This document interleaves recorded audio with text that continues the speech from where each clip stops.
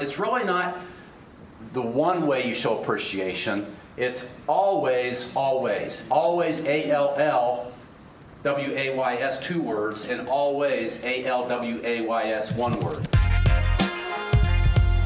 Hello, and welcome to the Ryan Frank Podcast, helping you think, work, and create like never before.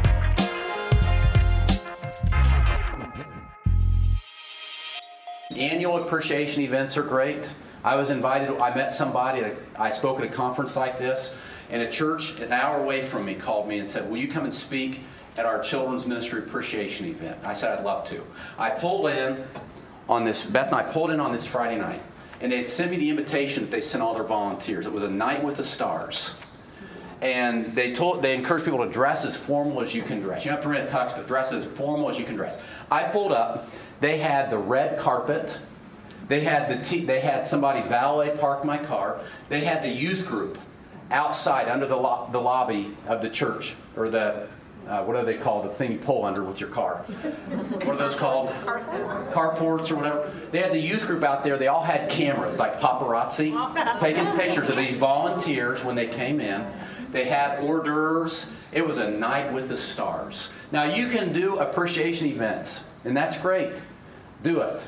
You can send Facebook messages. You can do thank you cards. It's really not the one way you show appreciation. It's always, always, always ALLWAYS, 2 words, and always ALWAYS, 1 word. I'm always showing appreciation.